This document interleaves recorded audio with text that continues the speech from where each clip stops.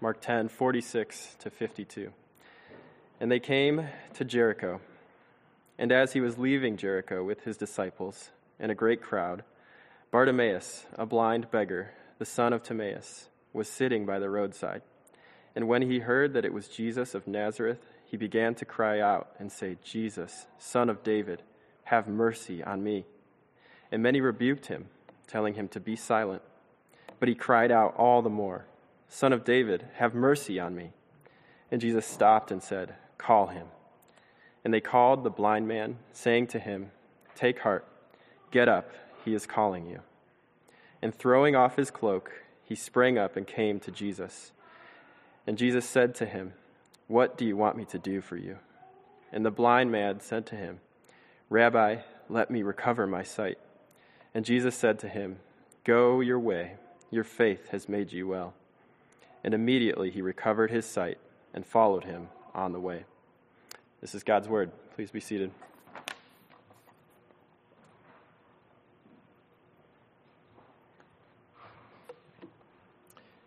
Morning, everybody. Glad to be with you again today.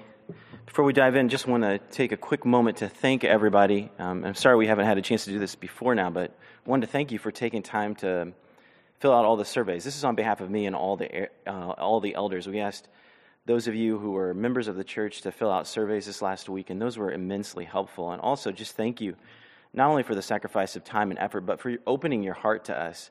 I know that there's a lot of opinions all over the place on this issue. It's a potentially sensitive topic. But those answers, your time, your effort in that meant a lot to us. And we looked at all those answers. We analyzed them individually and collectively. We talked about them. And next steps are coming. So thank you. Those answers again and your effort in opening your heart and sharing that with us was heard and felt and received by us. And we love you all. Really thankful for each of you. This has been quite a week. And coming to a sermon when there are riots going on and in the middle of a pandemic, you start to wonder things like, what does the Word of God have to say to us in situations like this? Is there hope for us in moments like this? How are we supposed to think about things like this? And there's good answers to all those questions, and God's Word does speak to us. I was reminded this last week. I was at a conference, and one of the speakers, it was a Zoom conference, of course, which tend to be pretty lame, to be honest. They're not quite the same as in-person conference. But he was talking about the Word of God, and I liked this visual image.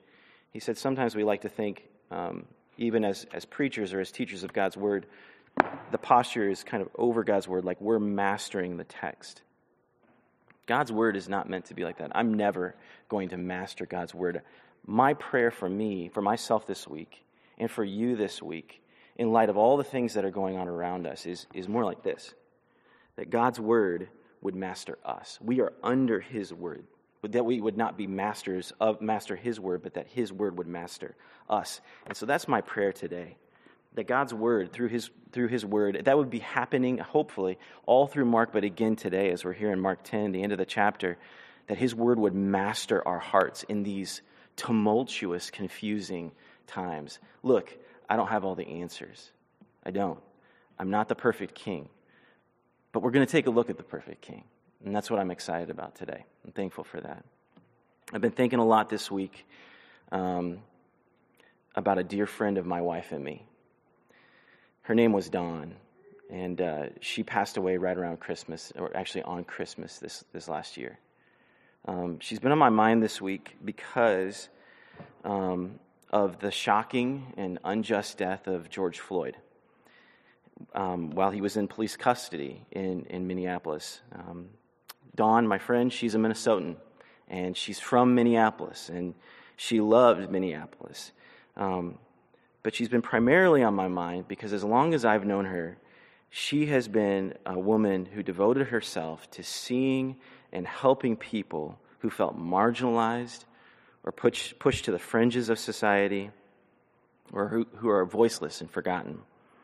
Whether it was because they were pushed to the edges of society because of race or economic reasons or mental health reasons or whatever the reason, she knew personally the love of God through Jesus and extended that to so many people, so many easily overlooked and forgotten people.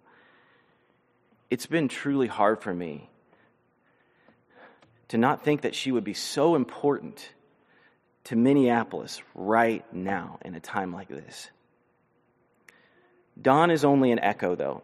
And believe me, she would really want me to tell you this. She's just an echo, a faint echo of the way Jesus sought and loved those on the fringes. Those people easily overlooked, those who faced injustice and inequality. We've talked about this. We've seen this as we walk through the Gospel of Mark. We've discussed how much this is part of the kingdom of God coming to earth. It's part of who God is. Jesus healed the blind, he healed the lame, he healed the mute, he healed the deaf. And his kingdom just doesn't have any of that. He sought out the minorities, the marginalized, the forgotten, and he brought them into his kingdom. He is the kingdom bringer. He brings the kingdom to them. The kingdom of God is at hand. We've said that over and over. And that's why when injustices happen, like the ones that happened this week, the right response of a Christian, a child of the kingdom of God, is to say deep inside, that should not happen. To look at the violence and think, that should not happen. To feel in your gut that sickening feeling, that ache, that longing for justice to roll down like waters and righteousness like a mighty stream. Dr. Martin Luther King Jr. said that while he was sitting in the Birmingham jail. But he was quoting the prophet Amos, who foresaw the kingdom that only Jesus could bring. This is the last of Jesus' healing miracles in Mark. That's where we're at today. And after this, he's into Jerusalem. And what's in Jerusalem? He's headed toward his death, toward the cross. But another way you could say that is he's headed towards his throne. Jesus definitely came to launch a cosmos-shaking revolution. But not by force, not by riots or burning buildings or cars. Jesus has come to take his throne by laying down his life in order to pay the ransom for our souls.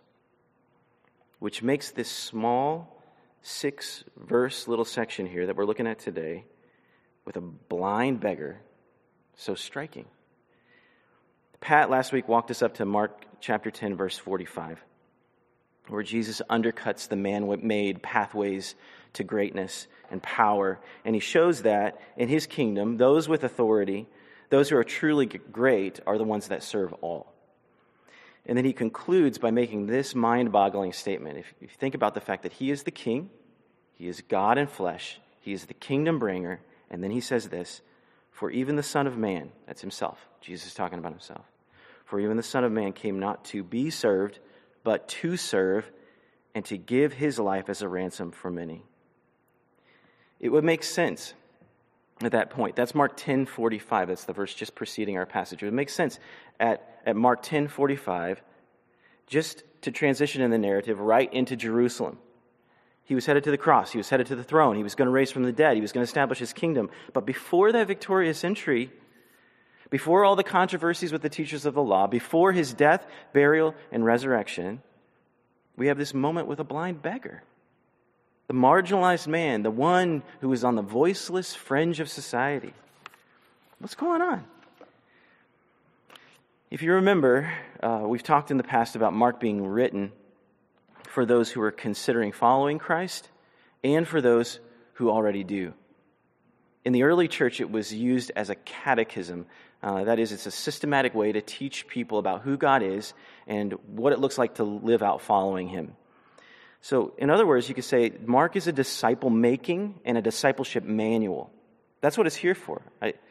I hope that you've caught that before, but if you haven't, this is a discipleship manual for you, what it looks like to follow Jesus. Last time that I spoke to you, we looked at the rich young ruler. How did God's word want us to become disciples there? It didn't want us to go away sad, sorrowful. God's word spoke to us, and I pleaded with you that day to embrace true riches by following Jesus. So what is today? What does God's word have for us today? That you would receive and you would share what Jesus' followers shared with this blind man, Bartimaeus. Take heart, get up, He is calling you. Let's pray. Let's ask for the Lord's help. Oh, Father, we are desperate to hear from you today. There is so much chaos in the world, so much confusion, even in my own heart. Would you come and like a herald's trumpet, just cut through with the power and the clarity of your word to our hearts. Speak to us, Lord. Your servants are listening. In Jesus' name, amen. All right, let's dive into this story. Okay, a lot of details, which is really interesting. Look at verse 46 with me. I'm going to read it again. And they came to Jericho, and as he was leaving Jericho with his disciples and a great crowd, Bartimaeus, a blind beggar, the son of Timaeus, was sitting by the roadside. One of the unique aspects of the book of Mark, and I mentioned this before also, is the level of detail. Peter, the Apostle Peter, is the source for Mark, and Mark, this disciple of Jesus, did a lot of the writing and the compiling of this gospel. And this is yet another story that has all the marks of an eyewitness account. It is not the most important thing, but it is an important thing to recognize that the Bible is a historically accurate document. It's trustworthy. We've got a lot of eyewitness accounts, not only from within the Bible, but from outside of the Bible. We have more documentation, more corroborating evidence that points to the truth of God's word than any other document in history. It's helpful for my heart, and I really do trust it's helpful for your heart, for your faith today, to know that when you come to God's word, you're coming to something that's trustworthy and true. You can believe what it says.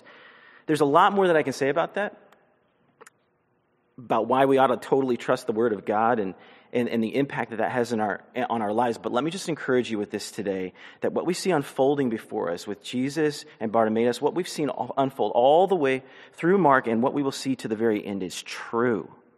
You can believe it. It is not a myth. It is not a fairy tale. It is not a lie. It is fact. Historical true, historically fact. So let's look at the details. There's a lot of details here. And the reason the details are there is to draw you into the story. So let's go into this story. It says they came to Jericho. Now, Jericho was a rebuilt city, but it was a beautiful city. They called it the City of Roses. It was a place where people actually went to spend the winter, especially if you lived in Jerusalem. It's interesting. Jerusalem and Jericho, only 18 miles apart, but Jerusalem was at an elevation of about 2,500 feet. Jericho was 850 feet below sea level, 18 miles apart, but a huge climate change from one city to the other. So people liked to go there, especially to spend the winter. Jesus and his disciples had come to this city, this beautiful city, and now you start to get the picture. Lots of people, lots of attention. It says crowd, right? He was leaving with a great crowd. This great crowd had to form. He comes in, the buzz starts to come, right? Jesus is in town. Who is he? Is he the Messiah? Is he going to come overthrow Rome? It's loud. It's noisy. People want to join in this happy situation, this happy throng, and Jesus leads them out of the city toward that final destination. And where is he going? The city of David, Jerusalem. And at that moment, as Jesus is exiting out of the city, the focus turns away from this crowd and all of Jesus' disciples to the dusty road, sitting down there outside the city to a beggar. It says that his name is Bartimaeus, and we actually get that name twice. This is really interesting. It gives us his name, Bartimaeus, and then it tells us that he's the son of Timaeus, which is what Bartimaeus means. It means son of Timaeus. It's like saying, Craig Cody, the son of John Cody. That's my dad's name. The son of John Cody, that Craig Cody. It's like saying my name multiple times. Why? Why would they say Bartimaeus' name a couple times like this? A couple thoughts. First, Bartimaeus was likely a Christian who was involved in the early church. So when people mentioned his name, Bartimaeus, they knew who they were talking about. They wanted to make sure you knew which Bartimaeus it was. But the other has to do with what happens when the kingdom comes. Jesus, the King, brings the kingdom. And in the kingdom of God, those deemed undignified by the world are elevated. The last shall be first. Bartimaeus is not a nothing by the side of the road. He has a name.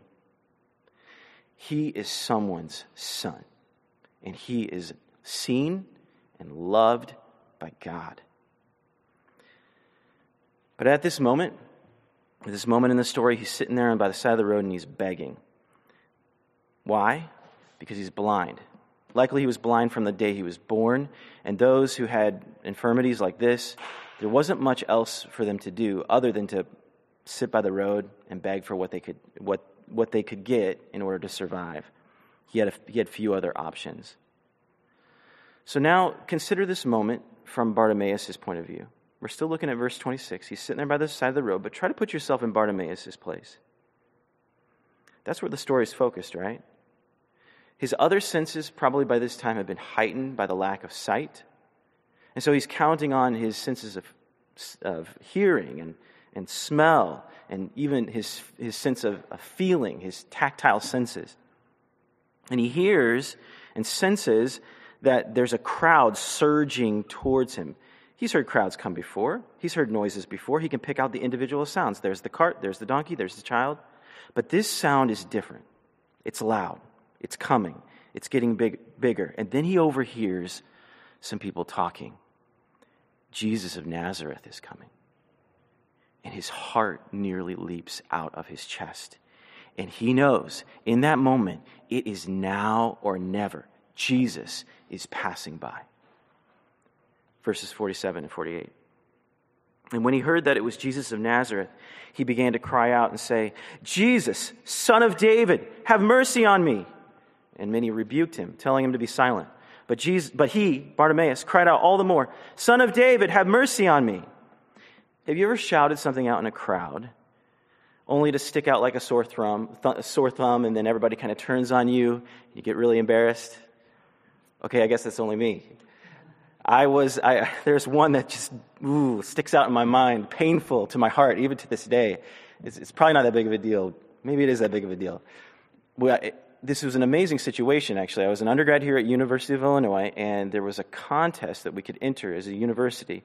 If you could mobilize enough people to enter enough ballots, the people who entered the most ballots into this contest would win a free concert from Jars of Clay. So, Jars of Clay, cool band, all right? So someone got together a campaign, we all entered, and we won. So we went to actually Twin City Bible Church, right next to Lincoln Avenue near campus. We all filled the room, and there was Jars of Clay, and they started taking requests.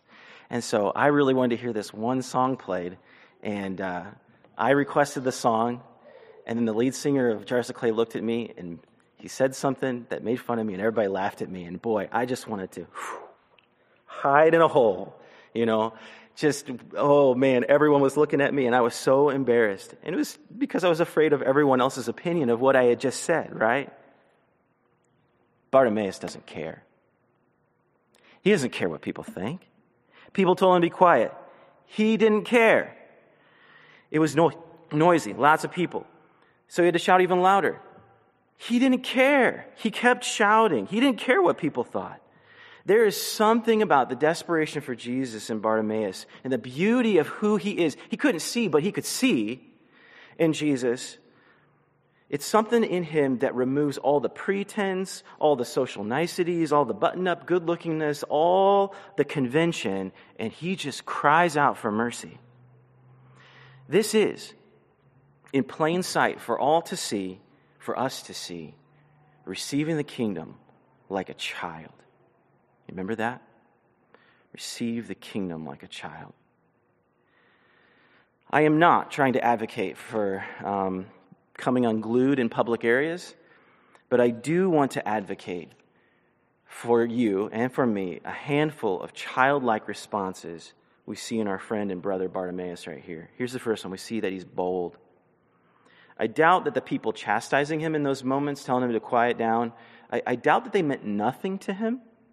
I bet he felt something. They just didn't compare to Jesus. If there ever was a time to be bold about who Jesus is and what he came to do, holy cow, what a week. It is now. It is now. C.S. Lewis says this, pain insists on being attended to. God whispers to us in our pleasures, speaks in our consciences, but shouts in our pains. It is his megaphone to rouse a deaf world. God's megaphone is out. Can I get an amen? It is hard right now, and it is painful. And whether it's the pain of COVID in its sickness and suffering, or the pain of the injustices to Ahmaud Arbery and George Floyd, or it's the pain of the violence that we see taking place in our streets, and just it's as if the fabric of society is ripping apart, or it's something specific in your life, God in a special way is shouting to the world, things aren't right. You may or may not feel that pain right now. I don't know where you're at.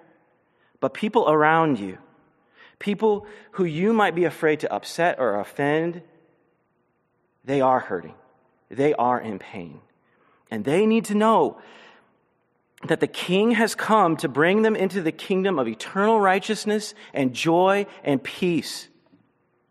They need to know Jesus is the one that they need. Don't let your fear of man overtake your childlike boldness to proclaim the greatness of Jesus. He's the King we all need. Here's the second thing we see in Bartimaeus. It's childlike faith, childlike response. He's self-aware. He knew he needed mercy. He wasn't about to hide it. He was messed up, and he and everyone else knew it. He wore it on the outside all the time. He knew that he lacked something, which is something that that rich young ruler that we talked about a couple of weeks ago, he never really agreed with that. He knew that Jesus was the solution. This is the childlike receiving of the kingdom personified in a person. He's doing it. Bartimaeus knows he's got nothing to bring to the relationship with Jesus. Listen, you don't either. I don't either. And Jesus is so glad to have you. He's self-aware. Third, he's persistent. Look, people tried to keep him down, and he would not stop. People tried to cast doubt on his pleas, his cries for help, but he would not stop. And get this, right? Think about it. He was persistent even though he didn't know what the outcome was going to be. He didn't know if Jesus was going to respond to him. He knew that as long as Jesus was around, though, there was hope. So whatever you're facing right now, whatever obstacle you're up against, whatever pain you feel in your heart, whatever is locking you down inside, as long as Jesus is around, and he is, because he rose from the grave, as long as Jesus is around, you have hope. I don't know whether what it is that you seek he's going to give to you or not. I don't know whether or not he's going to do what you actually seek after. But I do know that our Savior loves to respond to cries for mercy. Here's the fourth one. So that one was being persistent. Don't give up. And then the fourth one, childlike reaction. There's a right view he has a right view of Jesus. He believes something that was critically true about Jesus. Do you remember what he calls him? He calls him the Son of David. What does that mean? It means that Jesus is the Messiah, the Savior, the one who had descended from the line of David, the true king who was to take and rule the true, lasting, unshakable kingdom of God. That is who Jesus is. He's the Son of David. And man, in these days of all days, there is such stabilizing, deep comfort in knowing that the King has come. We look at Minneapolis. We look at the riots all across our country. We think about those men who died. We think about the violence that took place there. And we cry out for justice, for rulers who will execute justice rightly, perfectly, who see it all and who know all and have power to set all right. We ache for that. And we feel overwhelmed by COVID and the failures of this leader or that oppressive decision or that risky decision. We want them to have the right decisions with the right information and do everything right. And we just want this thing to end. We just want it to go away. We want the leaders or whoever just to take it away. And that's just this week. What about next week? Friends, the Son of David, the King of glory, the perfect ruler has come, and his name is Jesus. And then, as this story unfolds, we see this childlike responses out of Bartimaeus, and we see, again, in detail, the type of king that he is. And that's verses 49 through 51. Let me read those again. And Jesus stopped, and he said, "Call him." And they called the blind man, saying to him, "Take heart, get up, he is calling you." And throwing off his cloak, he sprang up and came to Jesus. And Jesus said to him, "What do you want me to do for you?" And the blind man said to him, "Rabbi, let me recover my sight." Just consider Jesus' heart here. He's on the way to die a torturous death, to bear the weight of sin on the cross, but he stopped. He will drink the cup of the wrath of God, my sin. He just told the disciples he was going to do that, yet his heart is inclined toward a nobody on the side of the road. He hears so many cheers and accolades from people who have no idea who he really is or what he's really going to do. And yet, he calls this man to him in mercy. And he patiently and gently draws out the faith of a blind beggar. Jesus knows what this guy wants. But with his offer, Jesus is drawing out this blind man's faith. He wants Bartimaeus to open his heart. And so what is it that Jesus does? He makes an offer. What is the offer? What do you want me to do for you? What if Jesus asked you the same thing? What do you want me to do for you? What do you in your heart of hearts want him to do for you? What is it that you long for? What is your greatest need? Would you open your heart to him?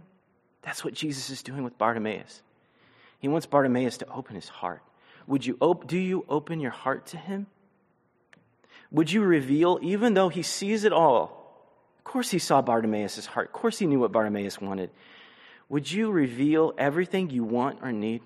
Sometimes the hardest cries to Jesus are the ones where the dreams have been dashed or where it seems like the hope is dried up. You don't want to open that tender spot. You don't want to feel that pain. Brother and sister, I want to tell you this. You are not alone. You have a Savior. You're not alone because you have other brothers and sisters who are like that. You're not alone because you have a Savior who knows. And he feels what you feel. I've been thinking about that a lot. By a variety of reasons, but I've been thinking about that. How Jesus does that, how he enters into and he knows our suffering, how he suffers with us. Listen to Hebrews 4:15. This is all over the Bible, but listen to this verse, Hebrews 4:15. He says, "For we do not have a high priest who is unable to sympathize with our weaknesses, but one who in every respect has been tempted as we are, yet without sin." There is so much to unpack there, and it is beautiful, and it is glorious.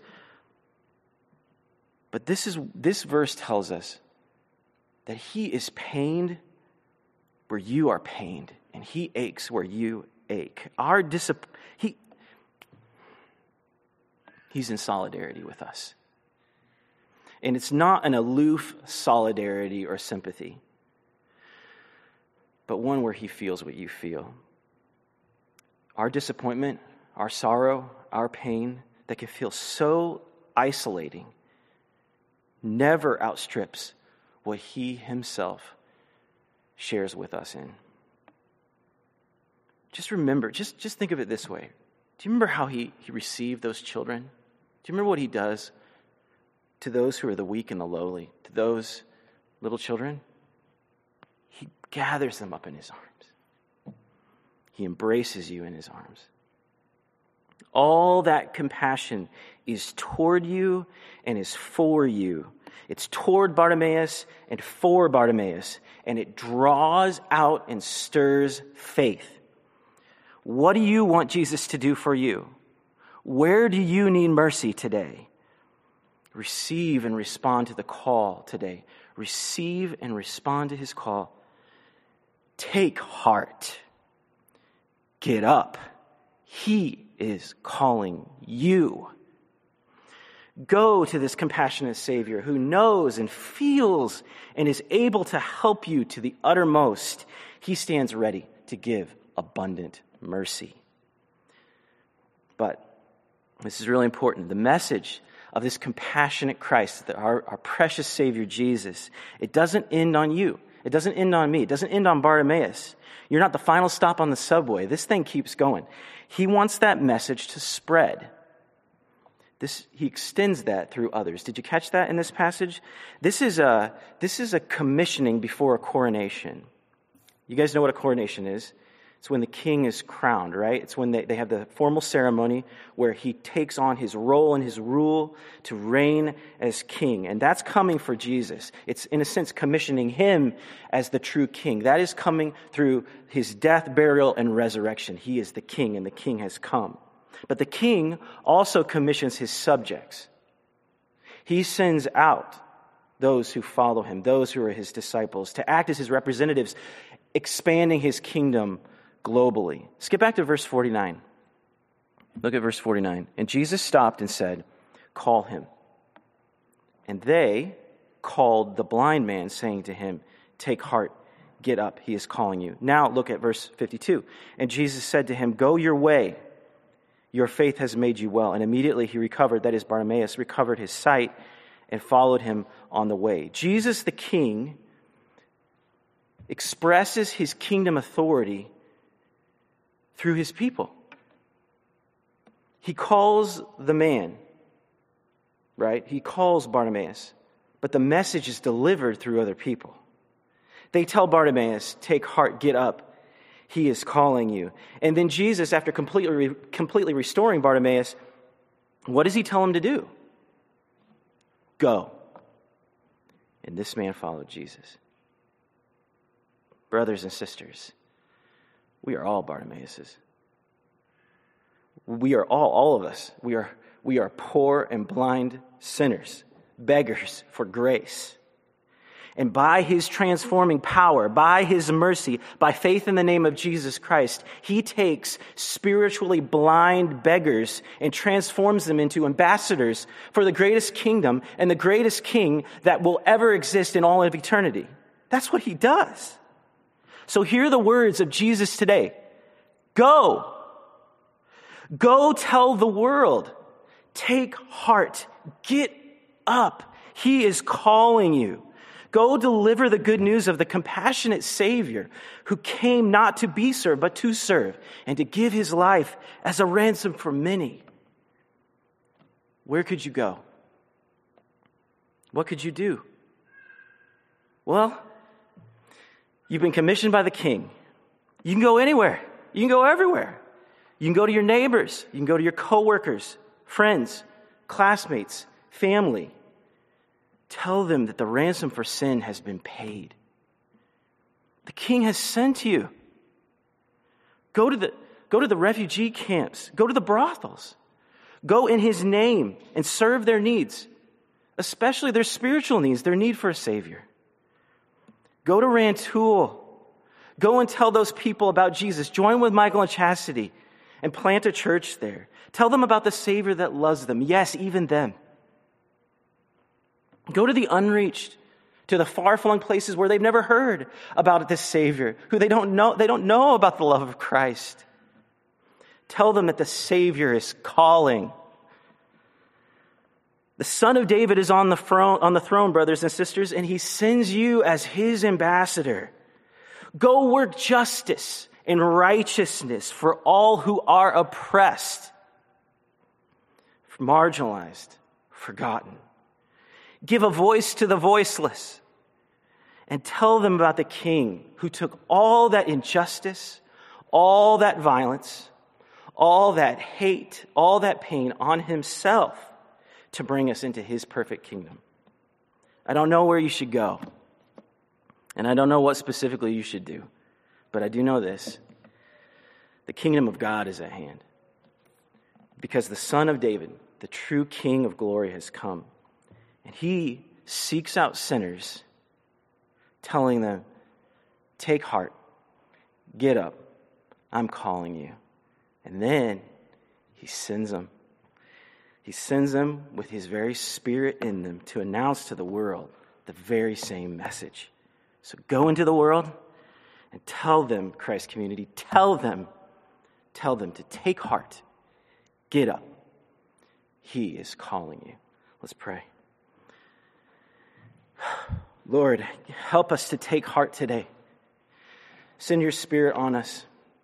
Help us to get up and get out and tell the world that you are calling. Thank you, Lord Jesus, that you came for sinners like us. Thank you that you are a friend of sinners.